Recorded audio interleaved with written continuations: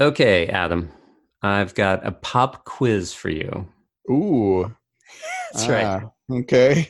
I've always been such a good student, so this should be no problem. Yes. We're going to find out how well you know the history of the neighboring movement. You mean like our nonprofit? Yeah, our nonprofit. Okay. I think I could do this. I hope so. All right, there are 3 questions on this quiz. So are you ready? I'm ready. Okay. Question number 1. When did we form our nonprofit, the neighboring movement? Like legally? Yes. 2015? Oh, nice. Yes. That's correct. Good job. You get a point.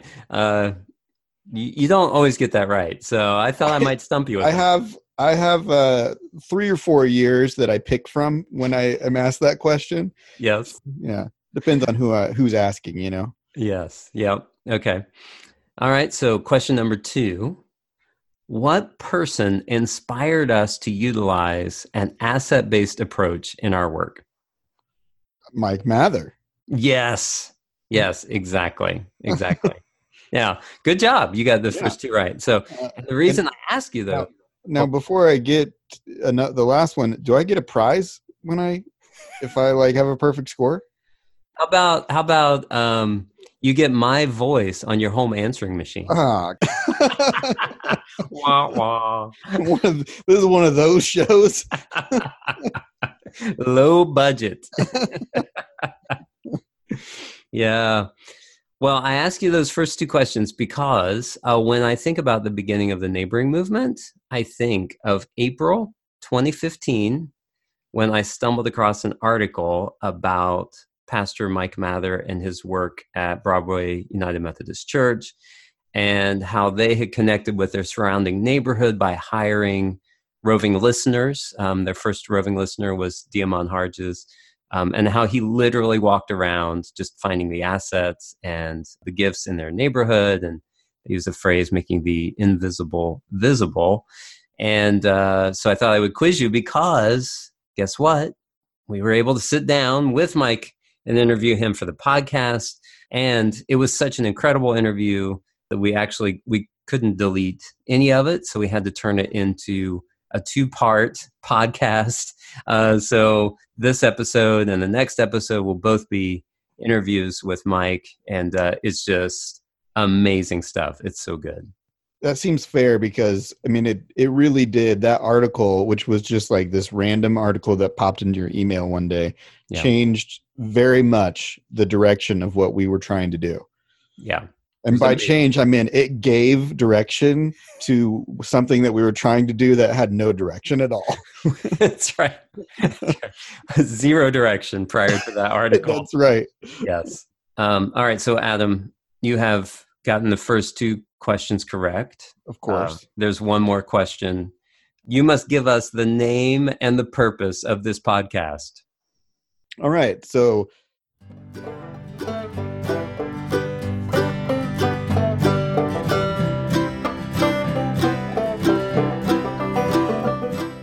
Welcome to The Neighbor Next Door, the podcast where we interview good neighbors to hear them and be inspired by them so that people can be good neighbors. Did you say neighbors enough? Does it work? I don't know.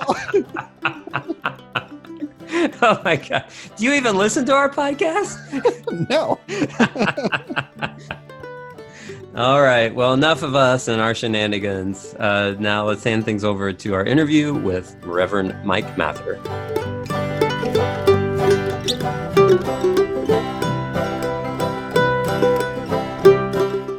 So my name's Mike Mather, and for the last 16 years I've been pastor at Broadway United Methodist Church in Indianapolis, Indiana. And before that, I was pastor at a church in South Bend, Indiana, called Broadway United Methodist Church. And before that, I was the pastor in Indianapolis at Broadway United Methodist Church for 5.5 years. Yes. I was pastor at one church not named Broadway for a year in 1985, but I got kicked out. That's a great introduction. Yes.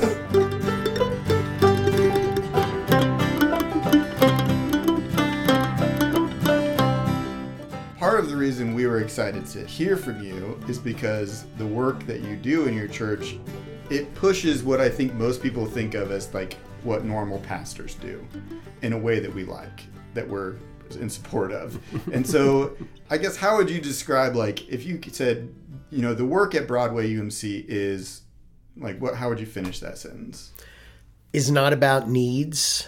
And so to say it affirmatively, it is about the gifts of people. I think ecclesiologically what we believe is that the ministry of the church itself is not what we do corporately, but what people do in their individual lives of discipleship in the world. So we don't do things programmatically, though that's been a big change for us over the last 10 plus years. We used to do a lot of things programmatic-wise, and we intentionally have not continued that. We didn't kill things off, as some people have said sometimes when they've talked about us, you killed the programs. No, we buried things that were dead. And there is a distinction. Yes. Say a little more about that, about burying versus killing, and just... Well, yeah, I mean, we had a thrift shop that had been running for decades. And the thrift shop was now being run by 80 and 90-year-old women who didn't want to run it anymore, and nobody younger wanted to do it. So they stopped doing it, except everybody kept pretending like it was still going on. And even though we put in the bulletin every week, the thrift shop no longer exists, people kept donating to it. So it was like... you know, we got to figure something out with this. So the very first Sunday we celebrated something ending, we got up and said, well, anybody who's ever worked in the thrift shop, please come forward. And people came forward and we gave them a gift. And we said, well, anybody who's ever donated to the thrift shop, please stand up. And people stood up. And we said together, well done, good and faithful servants. And people knew it was done. Because we did that corporately together. So that was a thing we could do. What do you think? I mean, one of the things that we've noticed in our own work and in working with churches is that when people have the chance to grieve, to acknowledge that something has ended, that it really impacts the energy of the congregation. I'm wondering about the way that you've seen, by being that intentional, how do you see that impacting just the energy and life of Broadway UMC when you guys do that? Well, I think a couple things. One is that people were feeling guilty about these things not continuing to go on. And so the longer they didn't talk about it, the guiltier they felt. That is so and accurate. So it was a way to acknowledge, again, the goodness of what had been there, which people had forgotten in the struggles to maintain the thing or maintain the appearance of the thing across the years. Yeah, it's like another memory of why I'm a bad Christian. Right. So in terms of the energy, you know, if you're weighed down with guilt, the energy is particularly down. And, you know, there's actually a word for this, right? It's called acedia, sloth.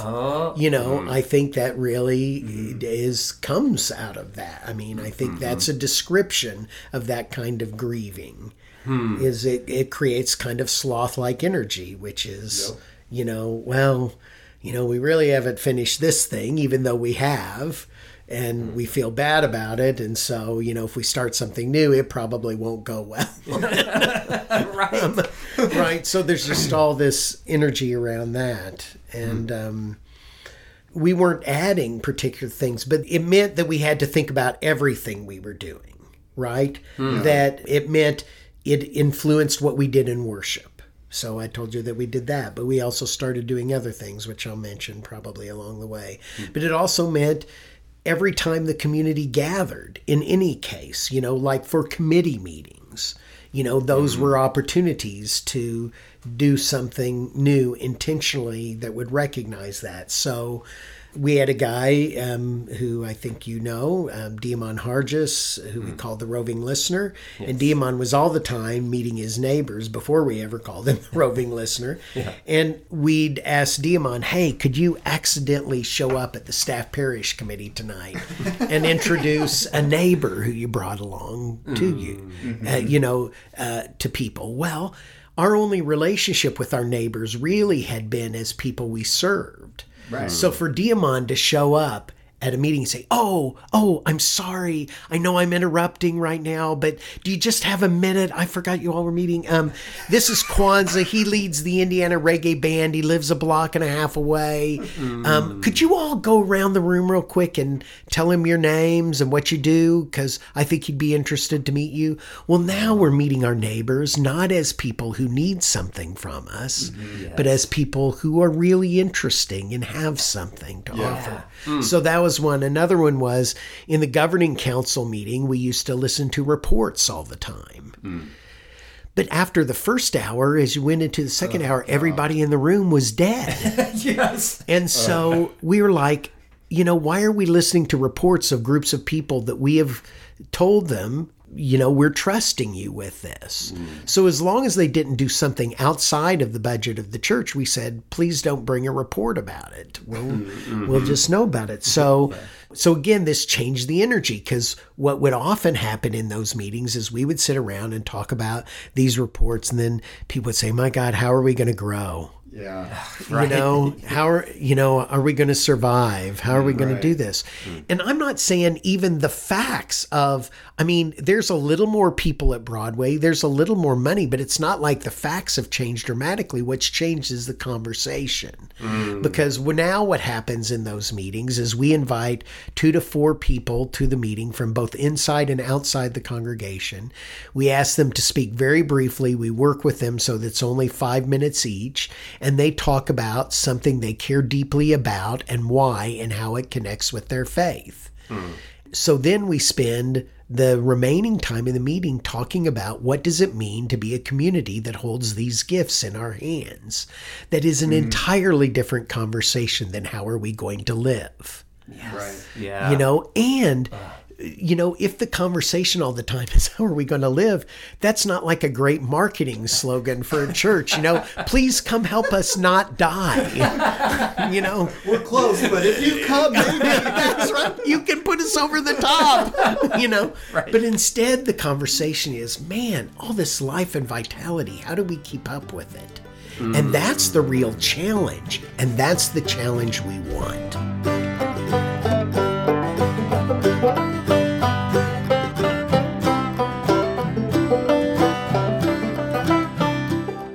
One of the things that I appreciate about you in your writing is your transparency of that's not how you were trained. That's not how you came into it. Just if you could share your own story of moving from that place of scarcity to abundance through in the lens that you're seeing it in. Yes, I grew up in small churches in southern Indiana, in Huntingburg and French Lick and Whiteland, Indiana. And I went to church and I went to Sunday school and I learned the stories and the stories of faith, and they were very meaningful to me. And, I would collect for UNICEF every year at Halloween. And we would do all the types of things. We took mission trips when I was a kid, all this stuff. And I went to seminary, and I was committed to working in low-income communities in the inner city. This is where I felt called. I was going to help because, what low-income communities need is a 25-year-old with 19 years of education. But I thought it was. I really thought that this was what I had to offer. And so I came out of seminary, and after my experience in 1985 and 1986, I was sent by the bishop to serve Broadway in Indianapolis, and I was sent as the neighborhood pastor, and I was to run the neighborhood programs. And you move in our system mainly at the beginning of the summer. And so we're a historic old church that's located in a low-income neighborhood, low-income, low-wealth neighborhood. And we had run programs, feeding programs, education programs, everything, Christmas giveaway programs, Thanksgiving baskets programs. Everything that places like that do. So I was running the summer program. So I get there and the summer program's going, and it's basketball for the boys and cheerleading for the girls. And very painfully, we changed it. I'm sure no matter how long this podcast is, it's not long enough to tell that story. Nor do I want to remind myself of all the pain of that. But over the next couple of years, we changed it. We built each week around one of the principles of Kwanzaa. We started every day with devotions. We ended every day with devotions. We had art, drama, recreation, music, poetry, history, math, Bible study, everything you could possibly imagine. We divided it into 2 parts, recreation for a healthy body and education for the human spirit. 250 young people every day, 9 to 5. Broke my arm patting myself on the back. Felt so good about this. Yes. And people gave us a lot of attention, gave me a lot of love and attention, It was great. But the last 9 months I was there in 1991, I did 9 funerals for young men under 25 years old in the 4-block radius around that church building. And many of those young people, if not all of them, had grown up in the church's programming, going to the church's programming. And I thought, man, here I am. I think I'm doing all this good work, and 9 young people in 4 blocks in a major American city die who we've been involved with. Am I being nearly as helpful as I thought? And people would say one of 2 things to me. They'd say, but if you hadn't been doing this, it would have been worse. And I said to that, no, and the second thing was, even if you're right, this isn't good enough. Right. And so I left sort of with that question in my head. I was sent by the bishop to this other church up in South Bend, also called Broadway. And I thought, I'll do better. I'll just do this better. I'll be able to, start over again and maybe give it a better shot. And so I go up there, and it's a little congregation of 40 people. And we have a food pantry. And because we got government surplus food, we had a government surplus form. So when people came to the food pantry, we asked the questions on those form, which wasn't much: name and address, and how much is your income? People would say $600 a month. How much are your expenses? $1,200 a month. Well, we're a little congregation of 40 people. We can't do anything with that information. So we just put it in a file cabinet. Well, we came to Pentecost in 1992, and after worship on Sunday, every Sunday, that little congregation, it had been going 10 years for that at that time, it's still going on now, had lunch every Sunday after worship. And wherever the preacher sat, you could sit and talk about the sermon. So we're sitting there talking, and this woman says to me, hey, you said that Peter, reading from the book of the prophet Joel, says that God's Spirit flows down on all people, young and old, women and men. And I thought, how great am I? It's a half an hour later, and she remembers what I said. I'm an excellent preacher, And I said, that's right. And she said, so how come you don't treat people like that? Burn. Oh, yeah. And I'm like, what do you mean? And she said, when people come to the food pantry, you ask people how poor they are. If you believe God's Spirit is blown down on all people, young and old, women and men, how come you aren't asking people that? So the very next day, we started asking people about what their gifts were. And we asked people 10 pages of questions about what their gifts were. Mm-hmm. And have you taken care of older folks? Have you taken care of children? Have you done it because they're members of your family? Because you've had a job somewhere? Can you fix a toaster? Can you drive a car? Do you play a musical instrument? Do you sing? Have you cooked for more than 10 people? Have you cleaned up after more than 10 people? Do you grow things? If you grow things, do you grow flowers? Do you grow vegetables? What do you grow? We asked 3 questions at the end. What 3 things do you do well enough you could teach somebody else how to do it? Because everybody has something to teach. Mm-hmm. What 3 things would you like to learn that you don't already know? And the third was, who besides God and me is going with you along the way? Because when people came to see us, they were feeling isolated and lonely.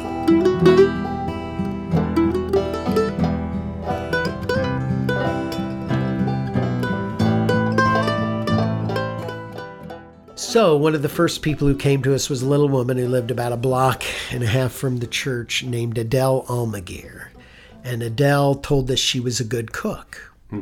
So we said, prove it. And she said, what do you mean? Well, cook for the custodian and secretary and pastor lunch on Friday. So she cooked for us and we paid her for it. And it was great. Yeah. So the leadership of the neighborhood organization was meeting. We said, don't meet somewhere else. Meet here at the church and let Adele cook for you. So she cooked for them and they loved it. Over the next 9 months, she cooked for Studebaker Elementary, had a PTA meeting, the Southeast Side Neighborhood Health Center, had an open house.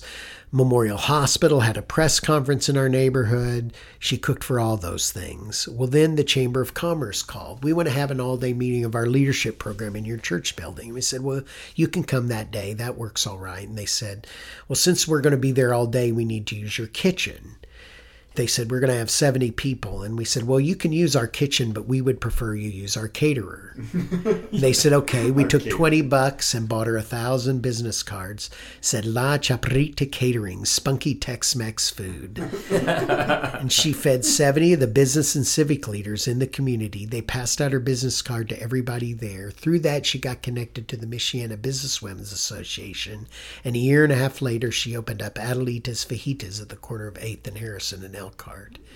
Now, if we had asked her when she showed up, tell us how poor you are, we would have all ended up poor for it. And we would have missed a lot of great food. And if she had shown up the day before Pentecost, we wouldn't have known this. And it was true all along, this giftedness in her. And it was crazy how much I thought, oh my God, I've missed a whole treasure chest full of things that have gone by me and never paid attention to.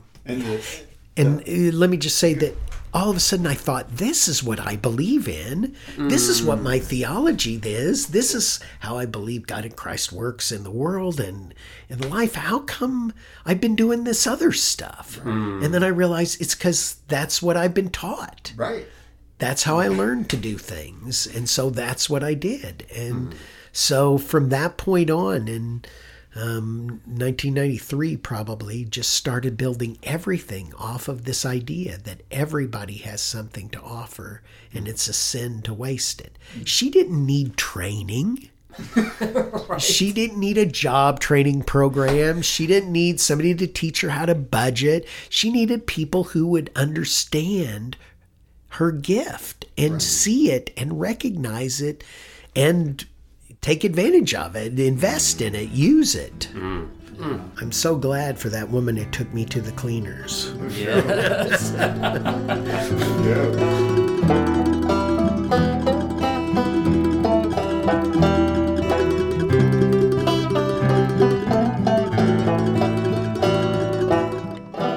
I just want to go back to your questions that you asked. I mean, the whole list of like all of the skills and all of the, tell us what you've done, tell us what you can do.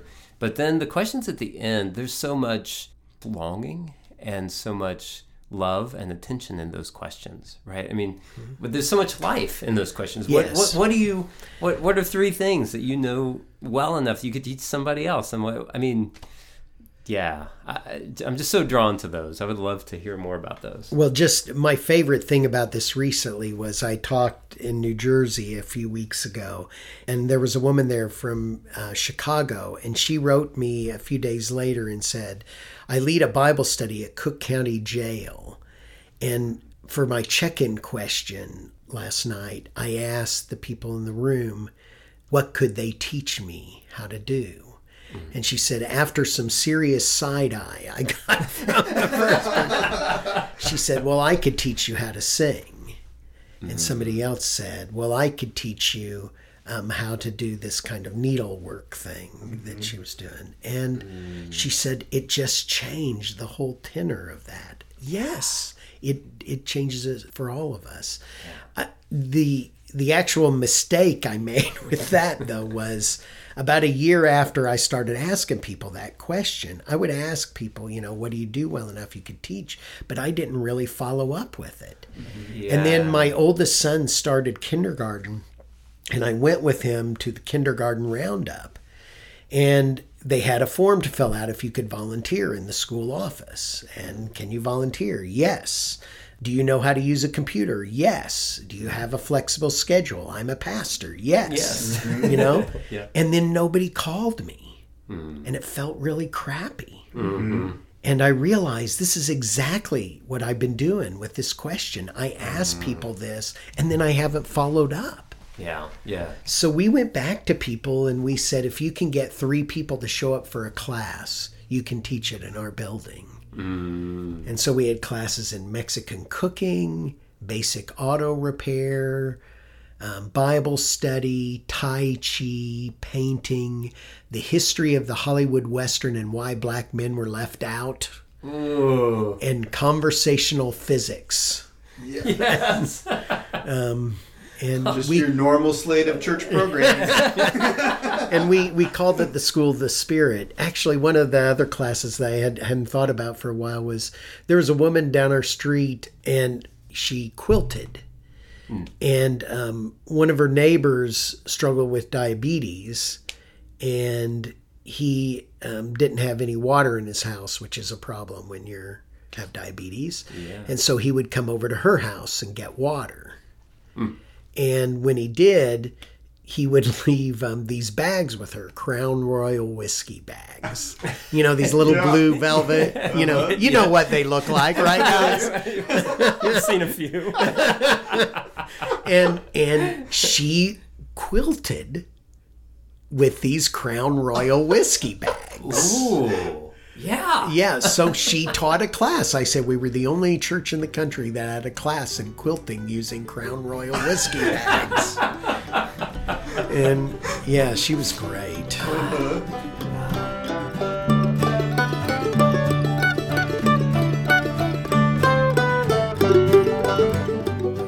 Thank you for joining us for this episode of The Neighbor Next Door. We hope it motivated you to get out there and be a good neighbor. Please subscribe to our show so you don't miss any of our episodes. And if you have ideas, questions, or topics that you think would be helpful to us, please contact us through our website. One topic that they might add would be more banjo in all episodes. Yes. Probably. Yes, they should. But why don't we just have them email that to you? I just feel like that just needs to be in your inbox. That's what you need. Okay, all right. We'll see.